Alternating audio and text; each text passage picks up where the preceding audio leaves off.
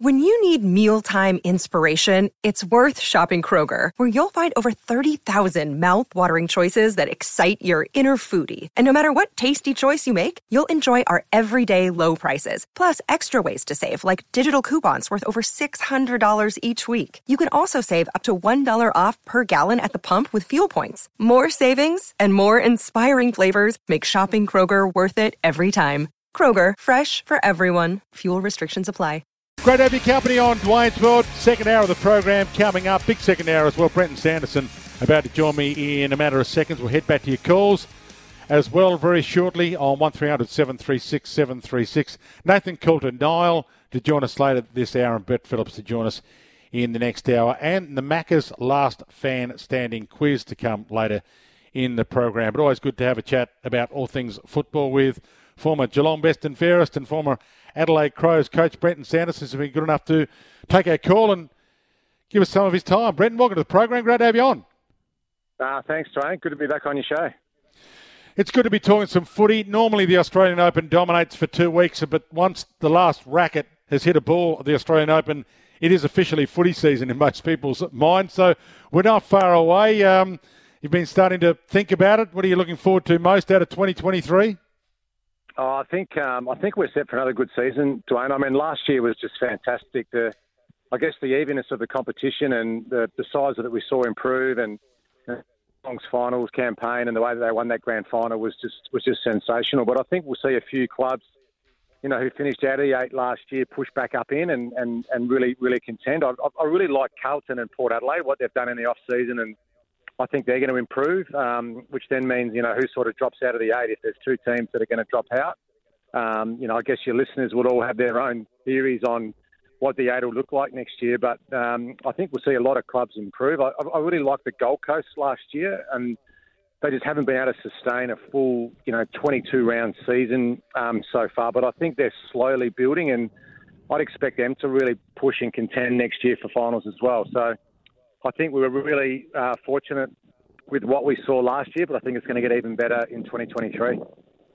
So you've made Carlton fans happy, Port Adelaide fans happy, and Gold Coast fans happy, but you've upset the St Kilda fans because they finished outside the 8 and you didn't mention them? Yeah, I think it was an interesting off-season, Dwayne, for St Kilda. I watched with interest. They pushed for a couple of free agents that they didn't get. A guy like Jordan De Goey.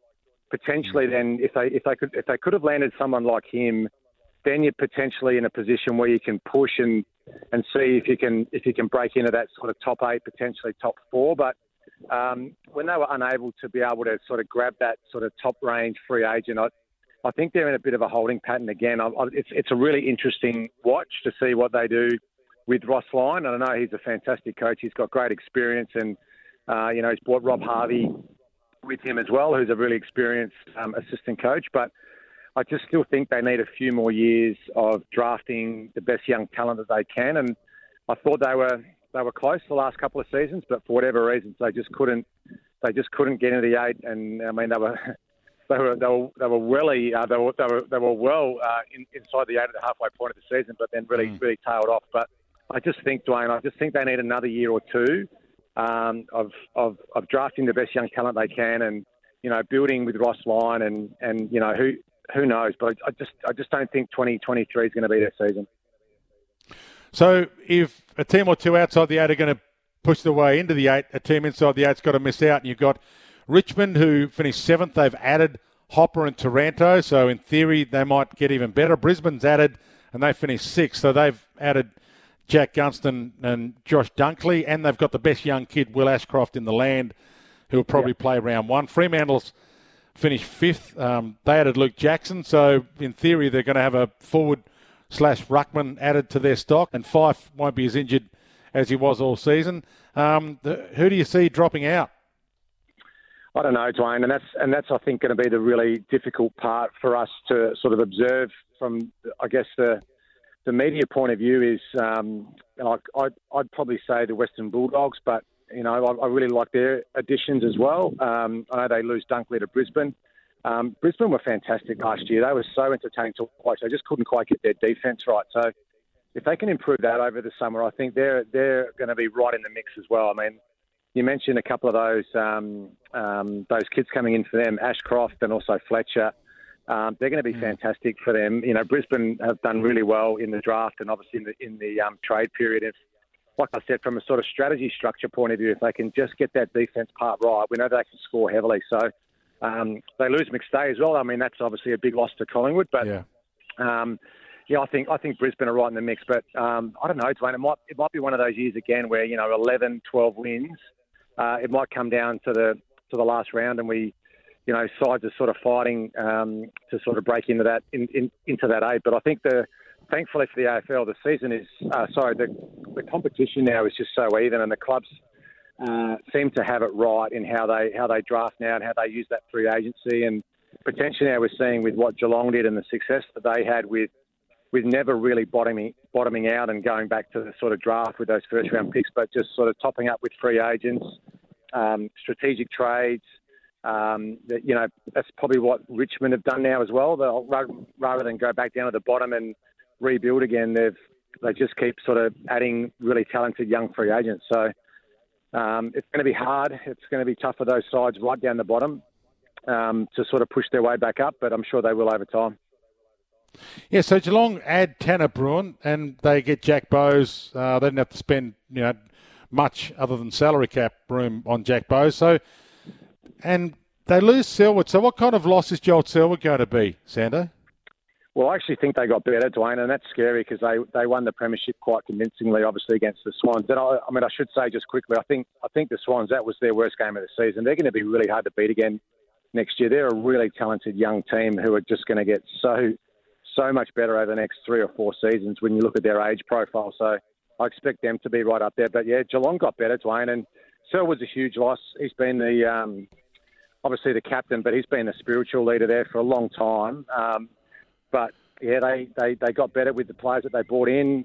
Jack Bowes, I really like. I think he's going to be fantastic. Tanner Bruin's a good talent and a local kid as well. So I just think they're going to be really hard to beat again. The Cats, and maybe it's just injuries that can derail a season for a club like Geelong and Brisbane or something, or Swans potentially. But yeah, it's going to be hard to see that top 4 changing too much. But like I said, I just think Carlton have got too much talent. I like the way Vossi coached them last year, and I think Port Adelaide, the way that they use the trade period and the draft and the players they drafted, I think they're going to rebound really quickly. Sort of remembering that they started the season 0-5 last year. Mm. So in essence, you're telling us Jason's going to have a good year. What's that? Sorry, Dwayne. So you're predicting Jason Horne-Francis will have a good year. If he has a good year, it will be have a big impact on Port, won't it? Oh yeah, it will. I mean, he's such a class player, and for whatever reasons, and we know it was really difficult for him in Melbourne. But I think just going home and being around, family support and network there, Port Adelaide's a great club. They've got really good, balanced support around him. Like I think he's going to really flourish there. I think he's going to be a fantastic player for them, not just this season, but for the next sort of 10 years and beyond. So, I think that's a really clever ploy, or the way that they arranged that. I just think Port Adelaide did a fantastic job in squeezing him out of North Melbourne, and I think he'll find himself a happy home there, and he's going to be an exciting player to watch over the next decade. Who will captain Geelong? Gee, I don't know. I was having this debate with someone only yesterday, Dwayne. It's really hard. I mean, there's some fantastic options for them. They're probably blessed with a lot of players that could do it. I mean, you think about guys like Duncan would be fantastic. Blitzabs, obviously, a dual best and fairest winner. I think he would be fantastic. Tom Stewart would be an obvious selection as well. I don't know. I just don't know which way they go. It's so hard to do it after Joel Selwood as well. As I said, he's been the spiritual leader there as well as the captain for a really long time. But I think the foundations are set there. They've got great support around that sort of leadership group. It could be one of sort of 7 or 8 players I think would be deserving of the captaincy there. But whether they take age into consideration, a guy like Duncan, with his age, potentially with only 2 or 3 years left to play. But yeah, for me personally, I'd probably go Blitzabs, Dwayne. I just think Having watched him so closely, and the way he plays the game, he's so loud out on the field too with his direction. My money would be on him if I was going to bet on who would captain Geelong next year. Do you think a 2-year stint, which is what Patrick Dangerfield would get if he got it, and he'd be disappointed if he didn't get it, wouldn't he? A little, Sando? Oh, yeah, it's a good point. I don't know, Dwayne. Yeah, you're right. Yeah, Danger would be a fantastic captain. When I was coaching the Crows, I thought he would be the future captain of Adelaide, and I thought him and Rory Sloane, when I was there, showed exceptional leadership for young men in their early 20s. And you're probably right. He's certainly been there long enough now to know everything about the club and the way that it operates. And yeah, obviously a Brownlow medalist at Geelong. He'd be a fantastic choice as well. But I don't know, Dwayne.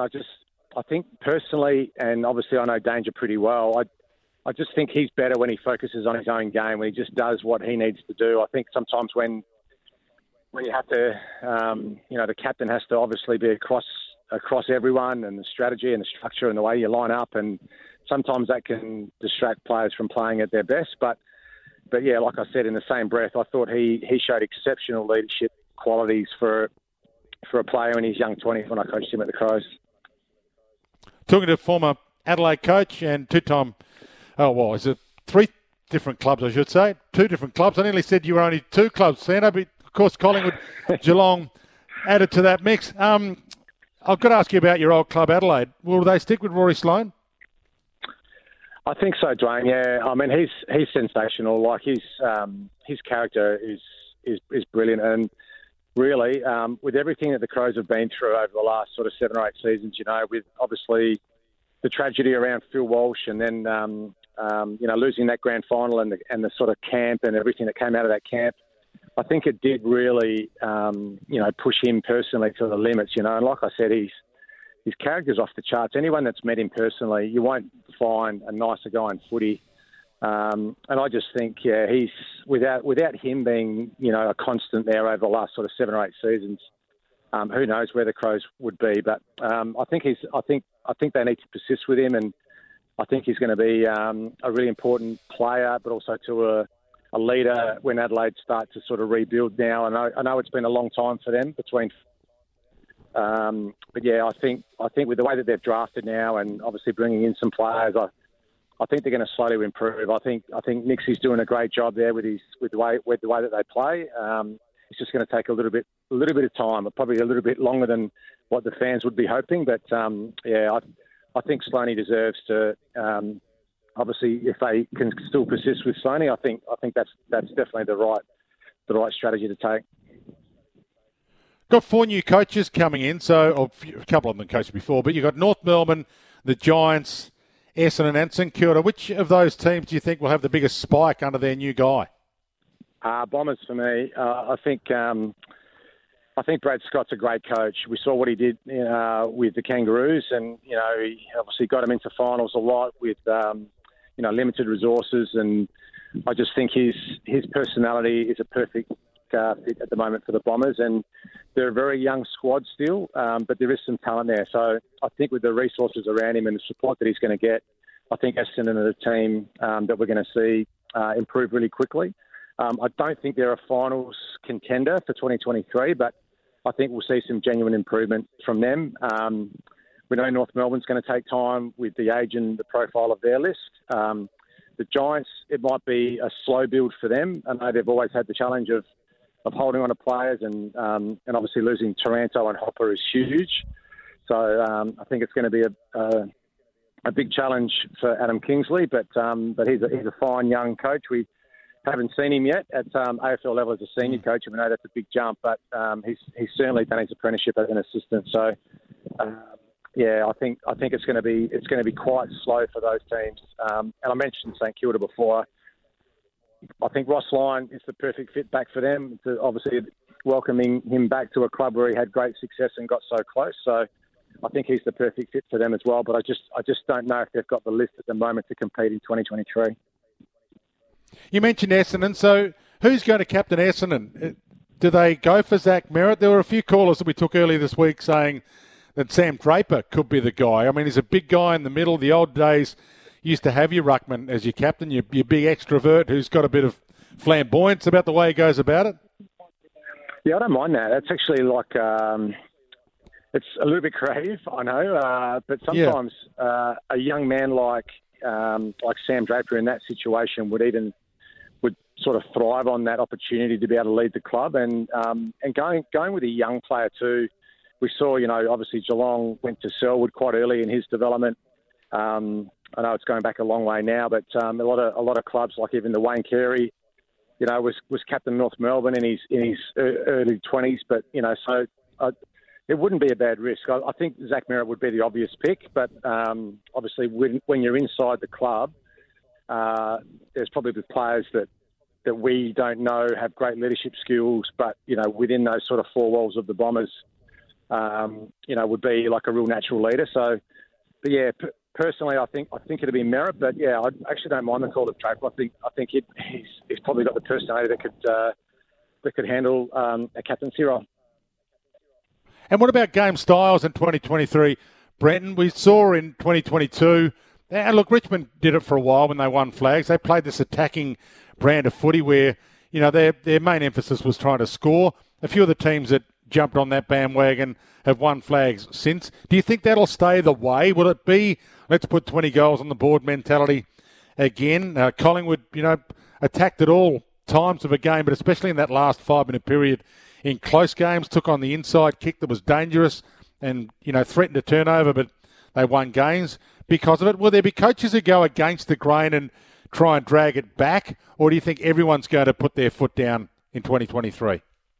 I think you've got to play to what your list strengths are, and we saw Chris Scott come out after the grand final win and obviously talk about the way that they sort of reviewed their previous couple of seasons with a group of new coaches coming in. They probably thought that, with obviously Tom Hawkins and also Jeremy Cameron in their forward line and recruiting Stengel, they just had to get it there faster. So we know that Geelong's method prior to last year was to move the ball quite slowly. They were actually ranked 18th for the speed of ball movement. They used to chip the ball around sideways a lot in their back half and sort of build the ball as they 50. Whereas last year they sort of turned and took the game on a lot faster. So I think you just got to look at the profile of your squad and what you can use the traits of your players that best suits them. So. It'd be interesting to see what Ross Lyon does after being such a defensive coach previously at his time at St Kilda and Fremantle, whether spending a few years in the media, whether obviously watching a lot of footy, whether he adds a bit more offensive flair to his strategy, and also to how North Melbourne will play under Clarkson, because obviously he's been there before with a really young squad back in the sort of mid 2000s when it was Roughhead and Franklin and Lewis and Hodge and this sort of young talent. And he sort of played defence first. The offence came after that. So I'm looking forward to seeing how they evolve and how Clarkson sets up their team with a very young age profile. So yeah, I think you have to you can't just go out and say, okay, we're going to play all out attack when you haven't quite got the players ahead of the ball to be able to do that. Collingwood's going to be interesting too. Dwayne, they were fantastic last year with all those close wins, but are they going to play? Like, what are they going to do differently in 2023? What happens with some of those sort of aging stars, guys like Sidebottom and Pendlebury? How they use those guys? With Mitchell coming into that midfield, do they have to change their mix in the midfield a little bit? So yeah, there's so many things I'm looking forward to seeing how the coaches will structure up and exactly what you said, how they're going to play. Are they going to play more defensive? They're going to play more attacking. It's going to be a really interesting watch. And you're not that far removed from Collingwood. You know the players very, very well. Who will captain them now that Scott Pendlebury has handed it over? I don't know. I really don't know. I think Taylor Adams potentially is a fantastic leader internally. Be Darcy Moore. I know he's had these sort of health concerns over the summer, but they're probably the two. I mean, I'd say Jeremy Howe, but I know, he's sort of closer to the end of his career than he is the start of his career. So, yeah, I don't know. I'd say Adams or Moore. That'd probably be the two for me. Maybe a bit of a wild card would be Jack Crisp, but yeah, I think Adams or Darcy Moore for me. And one more quick one. You mentioned coaches coaching to what they've got to play with, what their weaponry is, and yet Sam Mitchell last year coached Hawthorn under a game plan that he wanted to ingrain in a team to hopefully bring them gold at the end of another year and a half under his development system. So does he continue to stick with this plan that they're still trying to get their head around, learn it and make it work? Yeah, I forgot about Hawthorn there for a sec, Dwayne. You're right. I really like Sam Mitchell as a coach. I think he's strategically, I think he's brilliant. Really, I think with what with the list that he's got. But it was really interesting to see what they did with their squad over the summer, in the off season. It's almost like they've said, right, we're not in a position where we're going to contend for another few years. So they obviously offloaded a lot of talent to access the draft. So it might have to be some short-term pain for their supporters just to watch that team, build and grow and evolve. But it might be a slow burn. It might be like a 2, 3, 4 year program that Mitchell sort of set up for them, which will frustrate the fans. But as we've seen previously with Hawthorn and we saw with Geelong back in the early 2000s, sometimes when you just get a group of young players together and build a way that you want to play, sustain success. So I guess, as I said before, there's sort of two ways to do it. It feels like there's the Geelong method now, the modern way, where you keep topping up with free agents, and a little bit like what Richmond have done, or you do what North Melbourne and Hawthorn have done, and you just keep going to the draft and building with young talent. Sando, great to have you on. Really appreciate you talking some footy with me. Can't wait till it starts. So thanks for a lengthy chat and enjoy the rest of your summer. Nah, thanks so much, Ron. I'm like you, mate. I can't wait for the footy season to come around again. We'll chat soon. Yeah, we will. Benton Sanderson joining us, former Adelaide Crows coach, and Preston Ferris winner with the Cats. We'll get to news very shortly. Reports on whether Lisa Marie Presley has passed away or not in various newspapers around the country right now. So we're checking in with news on that. Clive in Greensborough, I know you're on the line, but we need to take a break. You're with Dwayne's World.